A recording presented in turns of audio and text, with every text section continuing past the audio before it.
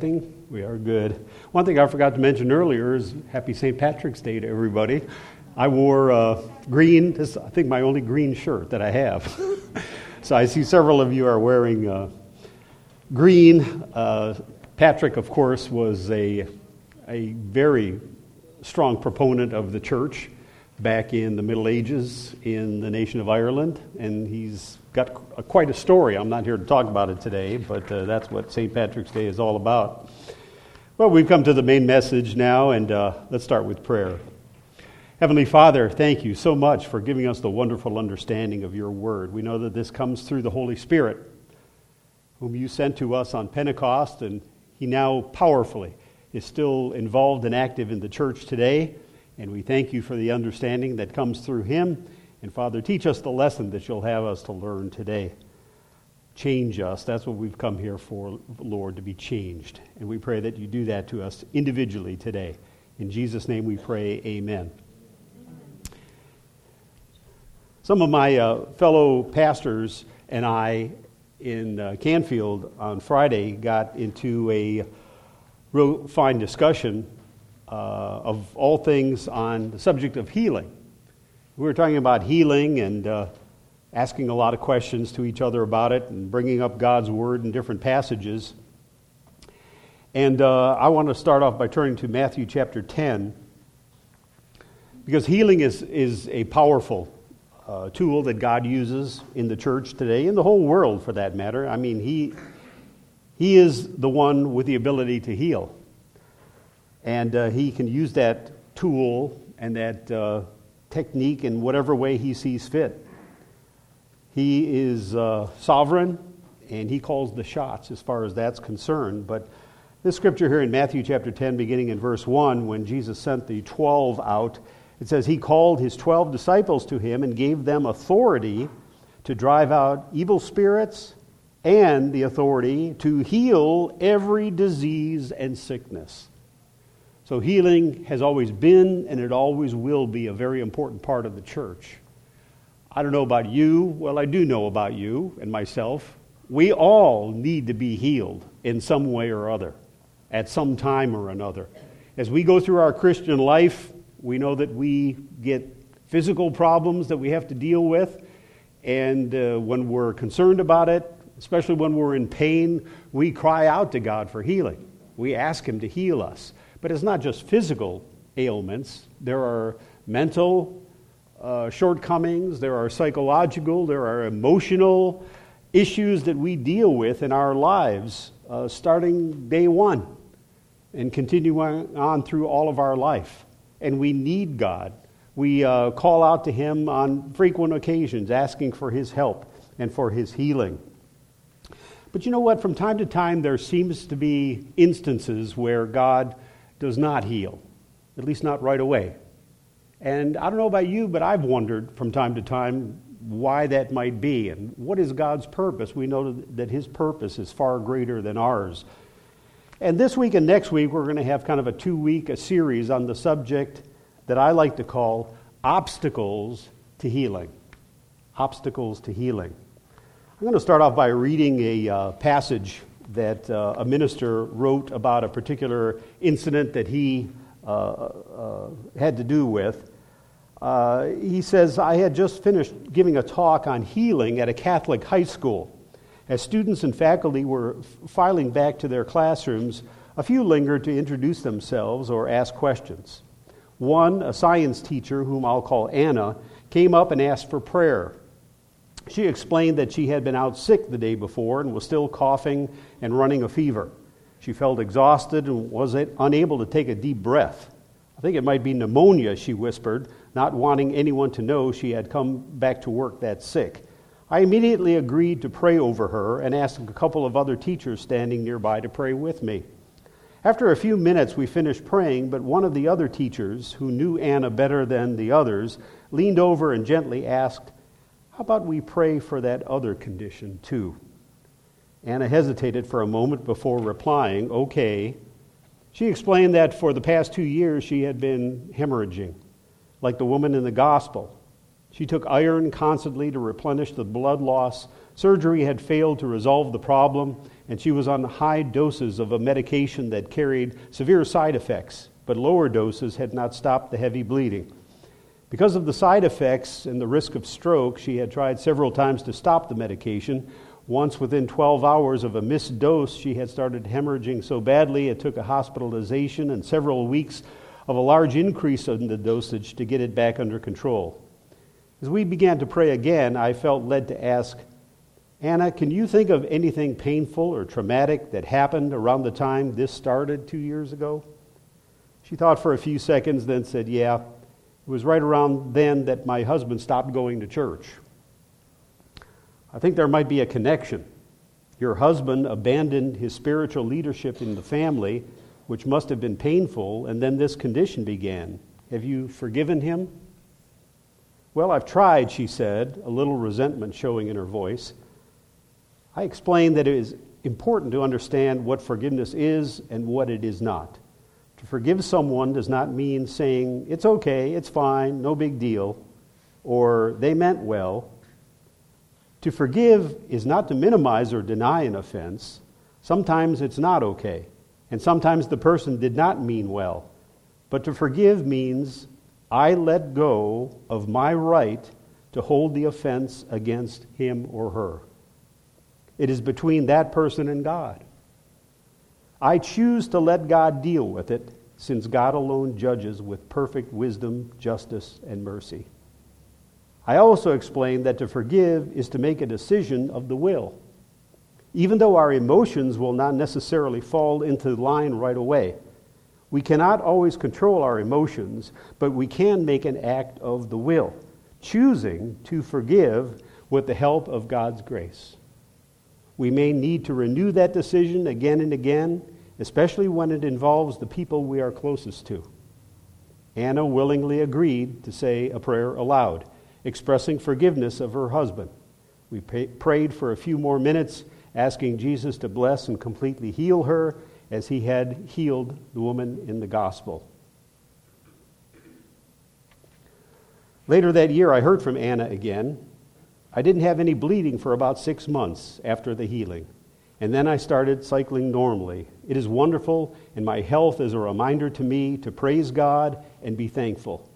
My husband has not returned to church, but our marriage is much better. We are going to a concert date tonight. That example kind of brings up the incident, or I think the truth from the Bible, as we'll see in just a few moments, that there can be obstacles to healing. And since we're going through the Lenten season, we're kind of taking a personal inventory of our spiritual life. And I think that that's something that we all need to consider. Are there any instances in our lives, in our heart of hearts, in our mind, in our soul, where we have not forgiven somebody that we should forgive? And all the different situations have their own individual quirks and own individual story.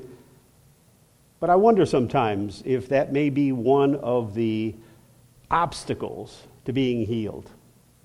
We ask God to heal us, and time passes, and we ask Him some more, and we read some scriptures on it, but does God want us really to search our heart at a time like that? He certainly has our attention.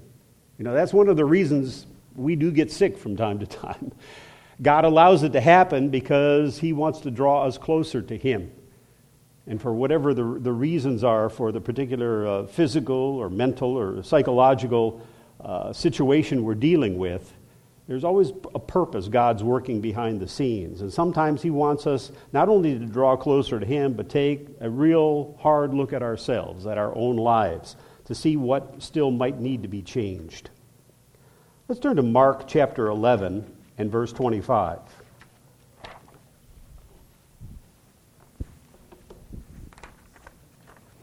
Mark chapter 11 and verse 25. We're all familiar with this passage here, but some instruction that God gives to His people. Mark 11, verse 25. When you stand praying, perhaps in this case asking for healing or asking God for something in particular, when you stand praying, if you hold anything against anyone, forgive him, so that your Father in heaven may forgive you for your sins. I don't know if that's ever happened to you. When you're holding a grudge against somebody, something happened maybe between you and your mate, or you and another church member, or you and maybe somebody at work, and God at particular times kind of touches a nerve and brings that to your attention. And you start thinking, well, wait a minute. Do I have a right to ask God for this? Because after all, I've been in kind of a bad attitude lately, and is God really going to answer this prayer? And maybe in some cases the answer is no, God may not be ready to answer that prayer because he wants you to tend to your personal business first. You need to go and make amends. You need to apologize. You need to forgive that person that you hold something against. So unforgiveness, when we don't truly forgive somebody, unforgiveness closes our heart to God's grace. I want you to think about that. We love God's grace. We want more of God's grace all the time. But an attitude of unforgiveness closes our heart to God's grace. Choosing to forgive, on the other hand, can release God's grace in a powerful way. So God is all about forgiveness. Don't forget, he has forgiven all of us for all of our sins, past, present, and future. And this is one of the most powerful examples as to how we're to follow in God's footsteps as a Christian. We are to forgive. We're to be quick to forgive. And as that minister said, sometimes emotions aren't ready right away, but at least we can make a decision of the will. That God, this happened, my nerves are still kind of raw as to what this other person did to me, or to what my company did to me, or to what that store did to me. I feel like I was taken advantage of. I'm still emotional about it, but I want to make a decision right now, God. As I come before you, I forgive those people. I forgive that person for what they did to me. And I know that you've forgiven me for all the things that I've done to others. So unforgiveness can be a stumbling block to being healed, to having your prayers answered, and it's something that we all have to be very sincere and honest about with ourselves.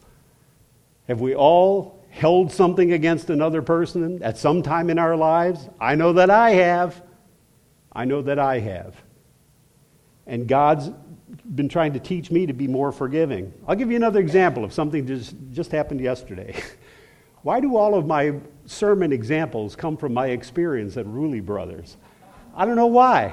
I haven't been to Rulli Brothers in several weeks, and I went there yesterday. And yesterday was a very windy day.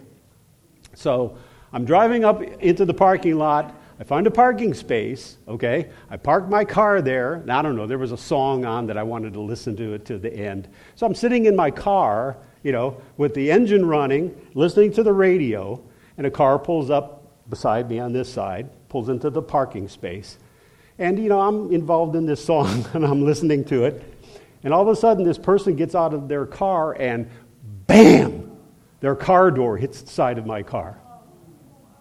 I thought, wow. And I look around, and here this lady, and there was a guy in the passenger seat. They get out of the car and just start walking into the store. Now, that rubs me the wrong way when that happens. And so I get out of the car, and I walk around the car, and I go to right where her door hit me. And I'm, kind of rubbing the salt off my car to see, what kind of damage it did. So I'm looking at it in a real bad attitude because this woman just dinged my car really hard and walked away. So as I'm looking, rubbing my fender there, all of a sudden I hear her say, "Oh, did I hit your car? Lady, you hit my car so hard it almost knocked my teeth loose, So she comes back and I'm rubbing my car and she goes, "Did I leave a mark?" And I'm thinking, "Yes, you did." And she says, "Well, I'm sorry." Well, I was glad to hear that. At least she turned around and came back, realized she damaged my car, So I said, "Well, it was just the wind blowing. The wind's blowing really hard. I guess she opened her door and the wind kind of took it out of her hand and there it went. So I made my way into the store, and I will confess to you, in not the greatest of attitudes, but as I thought of it, at least this woman came back and apologized. She didn't offer to, do anything to fix it or to help it, which I wouldn't have taken anyway because it's just a ding. So here's Pastor John in a bad attitude, Ruley Brothers, okay? And it reminded me, Mary and I, years ago, when we used to attend a different church, WCG, up in a different area, there was an elder in the church who was a real wise guy. And he had a real biting sense of humor, and he always tried to jab people, And I remember to this day, I'll never forget this. Somebody pulled into the parking lot at church, which was a high school at the time, in a really nice car. And this elder guy, he was not always real careful, and he got out of his car, and I guess he had books and Bible and everything, and he kind of pushed his door into the next car door and left a little kind of impression there, or a little dent. And the owner of the car got real upset with him, and this elder said to him, as the kind of thing he always says, "Oh, I'm sorry I bumped your idol." Your idol, like something you worship. And he's implying that this guy worships this car, and just it's like somebody jabbing you with a knife. But that's the way this guy was. He had this kind of sense of humor, and he wouldn't mind saying things like that to kind of stick a knife in you and jab it around a little bit. And I thought, here I am getting upset in kind of the same way. It's a car. Nobody got hurt. The woman didn't do it on purpose. It was an accident. And she came back and she said, "I'm sorry." So here's Pastor John in his bad attitude, confessing his sin to God. So it can happen to anybody. It can happen to anybody. So forgiveness. Maybe the woman didn't forgive as piously as I thought she should. But then again, when I've done things in my life, have I really apologized as sincerely as I should have? I'm sure at times I haven't. So it's a lesson that we all learned. But being forgiving is very important. And finally, I was able to go to bed later last night saying, "God, I forgive this woman for bumping my car," as if that's really an important thing after all. Come on. So anyway, choosing to forgive can release God's grace in a powerful way in your life.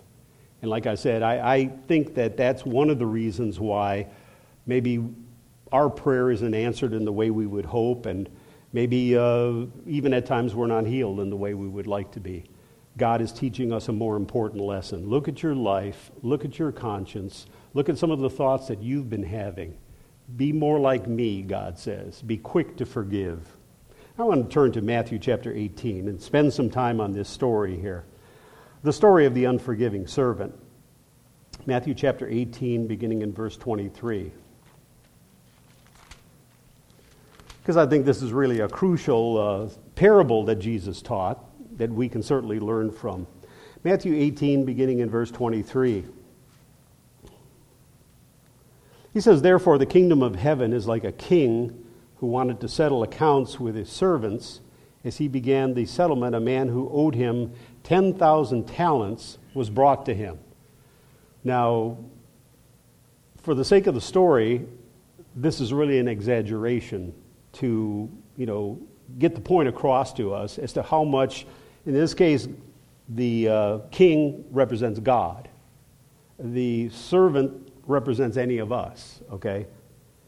10,000 talents is the equivalent today of $4 billion. 10,000 talents equals $4 billion today. Billion with a B. A just unbelievably ridiculous amount. So the master or the king represents God, and the debt symbolizes the measure of how our sins have offended God. Let's put it that way. The king represents God, the servant represents us, And the amount of money, $4 billion or 10,000 talents, symbolizes the measure of how our sins have offended God. So it goes on in the story. Verse 25, since he was not able to pay, the master, or the king, ordered that he and his wife and his children and all he had be sold to repay the debt. Now the servant fell on his knees before him. Be patient with me, he begged, and I will pay back everything. Now, it's ridiculous to even think that he could pay back that much money.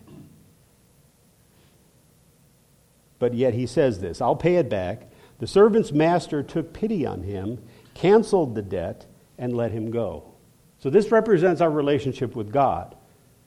Because of our sins in our life, we owe, if you want to put it in those terms, God $4 billion. That's how much our sins have offended God. And once we realize the enormity of the debt, we see how preposterous that this servant's claim that he could possibly someday repay it. And despite his crazy promise to do something he never would be able to do, the master, filled with compassion, freely writes off the entire debt. This is what God in his mercy has done for us. And that's how much our sins have offended him. $4 billion worth. Something we could never pay back. Throughout all of our lives, we could never even consider paying him back. But this man says, don't worry, I'm going to repay it. I'm going to repay it. Verse 26, the servant fell on his knees before him. Be patient with me, he begged. I'll pay back everything. The servant's master took pity on him, canceled the debt, and let him go. But then, verse 28, when that servant went out, he found one of his fellow servants who owed him 100 denarii, which is equivalent to 100 days' wages, so several $1,000s. So he owes him much less because of what he's done to him. He's offended this man, so to speak. So instead of forgiving him, he grabbed him and began to choke him. Pay back what you owe me, he demanded.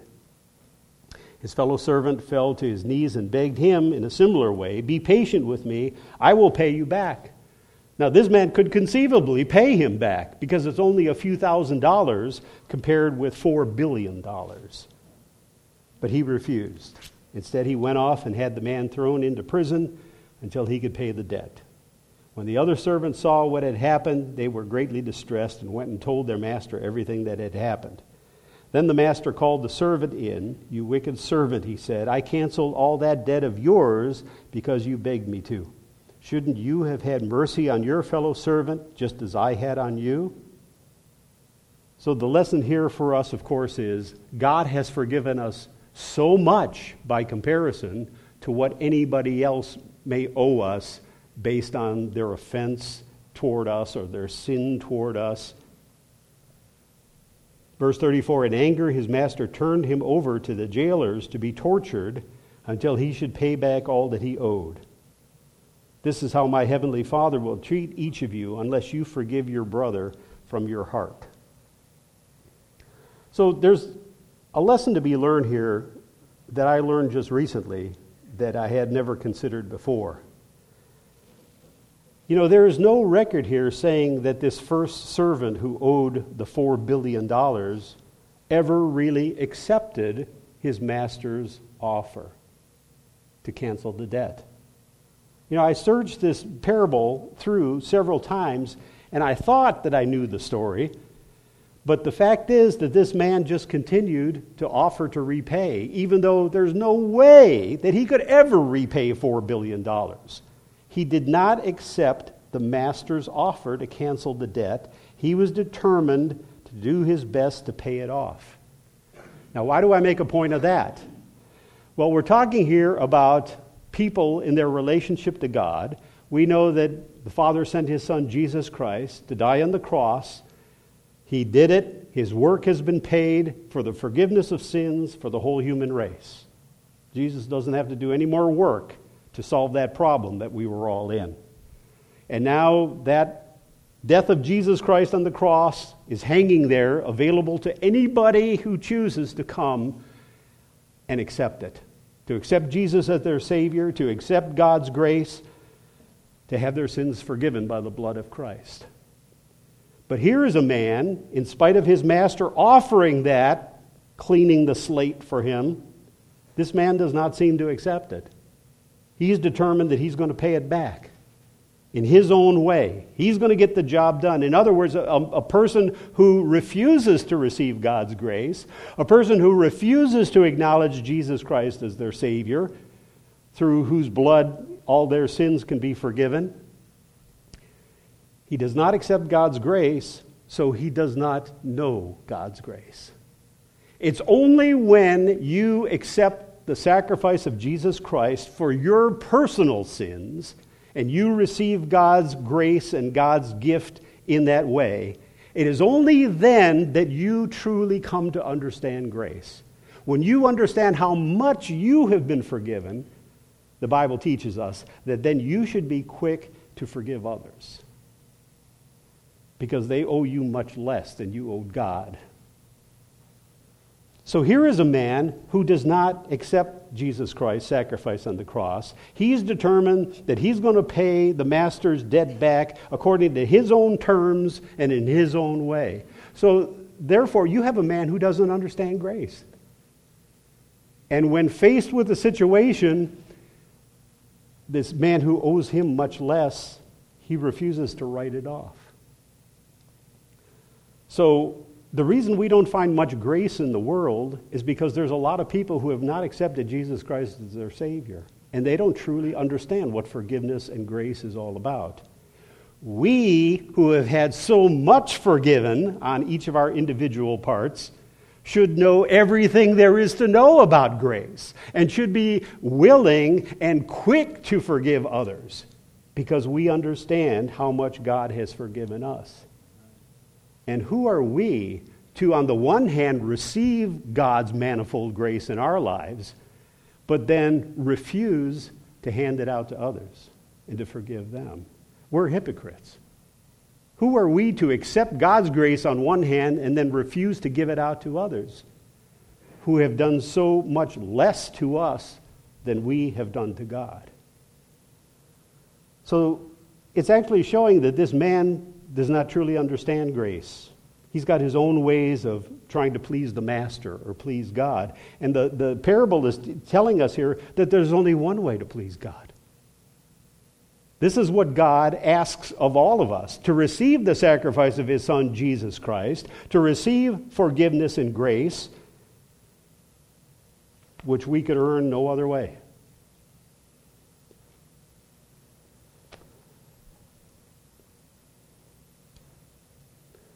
So the key to this parable is realizing that the servant was unmerciful because he would not receive mercy for himself. He could not bring himself to accept such a free gift from his master. Why? Because it was too humbling. He couldn't receive grace, he couldn't receive the $4 billion, or he couldn't receive his debt written off by the Father, because what he would have to do is admit that he's a sinner and that he needs forgiveness. And that's where a lot of people stumble in the world today. You know, when you maybe share the gospel with them and say, you know what, Jesus Christ forgave all of my sins and he can forgive yours too, right away their reaction is, what do you mean? I'm not that bad of a person. You know, compared to this guy over there or that woman over there, I see myself as being pretty good after all. But we have to realize that we're all sinners. We're all sinners. We all need forgiveness. We all need grace to take care of the problems that we've caused through our sins that we can't fix ourselves. So this man could not bring himself to accept this free gift from God or from his master because it was too humbling. Impossible as it was, he still wanted to pay back the debt somehow, so he needed every penny that he could get from his friend. That's why he wouldn't write off his debt. He never accepted the offer from his master. So he needed this money that his friend owed him to help pay back his master. He was trying to earn his salvation through his own works, you see. This is why he was so desperate to get back what his fellow servant owed him. This is how unforgiveness functions for us. We have a hard time receiving God's free gift of mercy, so we begrudge granting mercy to others. We hold on to being justified in our anger, being right, and keeping others in the wrong. But there's a high price to pay for such mercilessness. Because it said at the end of the parable here, what happened to this guy? Well, it said in verse 34, in his anger, the master turned him over to the jailers to be tortured until he should pay back all that he owed. Now, I don't think God is purposely going to torture anybody, but this man, because of his lack of forgiveness for others, ends up torturing himself. He ends up torturing himself. You know how it is when you hold something against somebody did something to you, and you don't want to forgive them, and you're going to hold it against them. You're going to have it hanging over their head at all times and remind them what a terrible person that they are. You know what? That tends to eat you up inside when you have that attitude. It really does. I think that it ends up causing a whole bunch of health problems on our part. When you live in anger and you live holding grudges against people, it's eventually going to wear on you to the point that you're really going to suffer. And what you're doing is you're torturing yourself. We hold on to being justified in our anger, being right, keeping others in the wrong. But like I said, it's a high price to pay for such mercilessness. The parable ends with the master delivering the wicked servant to the torturer or to the jailer until he should pay back all his debt. So those who hold on to grudges are subject to their own mental and psychological torture, and they risk the eternal pain of separation from God. They keep themselves imprisoned in a way that's worse than bonds. So we need to be on guard. We need to search ourselves continually and be quick to forgive others and not hold grudges. It could be blocking our prayers. It can be blocking our healing or whatever else we're asking from God. Before God grants that prayer or grants that desire, He wants us to take a personal inward look to make sure that our heart is right before God and we don't have anything that we need to forgive. Turn with me to Psalm 139. Psalm 139.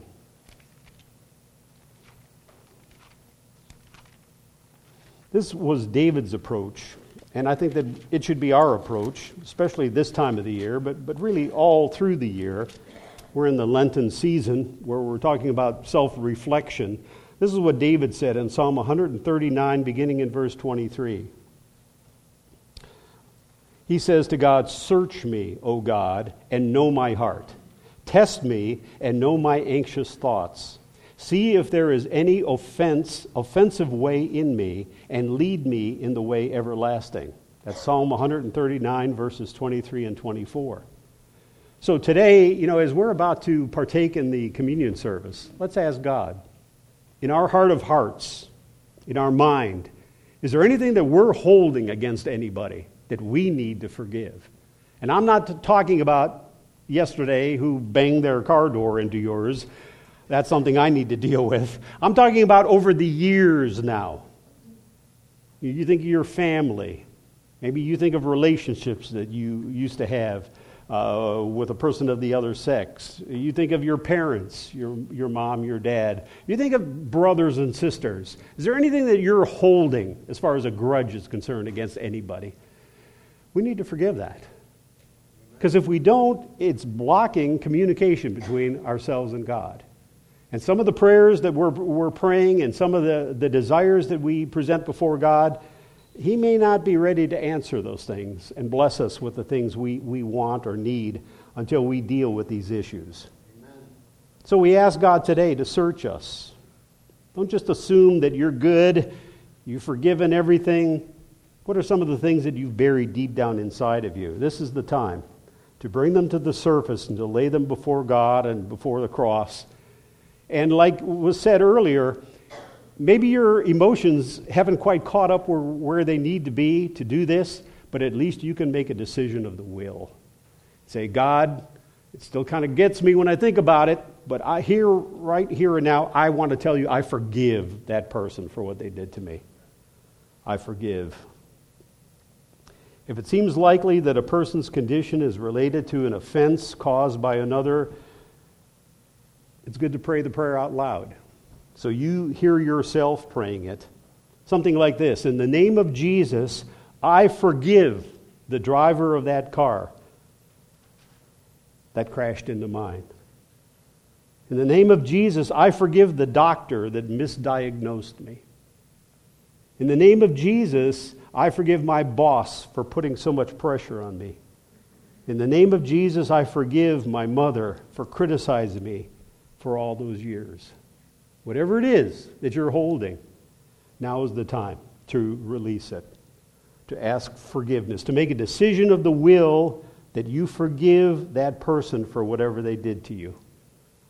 And you know, there are some very deep things. There are Christians whose family members have been murdered by somebody,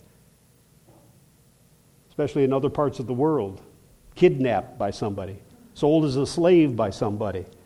There are some very heavy things that some of us are carrying around. We don't need to know with certainty whether the other person is guilty before God or not. That's God's affair. To forgive is to set ourselves free and to allow God's grace and healing to overflow us. And that's what we need to do. We need to be in a grace relationship with God, not just incoming grace, but then outgoing grace to all those around us. That's the kind of people we've been called to be. One last scripture, I won't even turn there, I'll refer to it. Colossians 3, verse 13. Colossians 3:13. Bear with one another and forgive one another if any of you has a grievance against someone. Forgive as the Lord forgave you. Okay, we'll have the two ushers go back and take the bread.